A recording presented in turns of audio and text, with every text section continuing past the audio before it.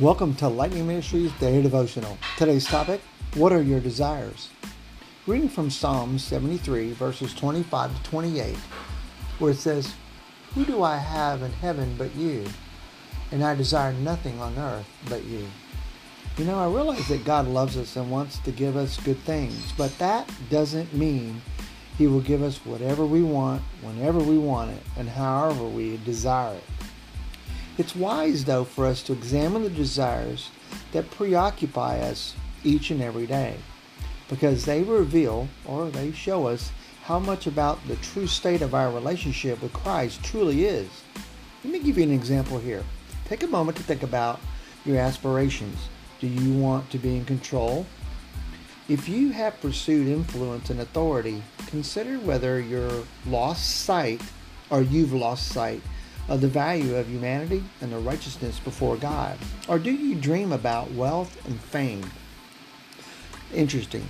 Perhaps you feel there's something missing, some gap you're trying to fill. But realize though, or should I say remember, that God alone can meet the deepest needs of each and every one of our human hearts.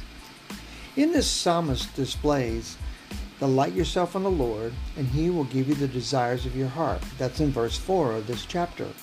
Now, there's nothing wrong with wanting certain things.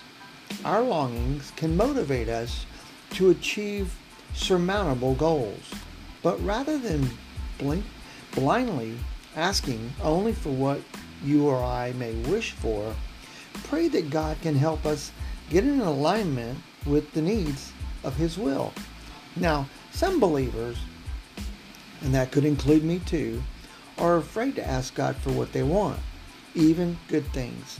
I think a lot of us don't think that we're worthy of that, but maybe it could be that we're afraid that He won't listen to us. That's not true at all. But the Lord tells us to approach His throne with boldness and confidence, and we can find that in Hebrews 4:16.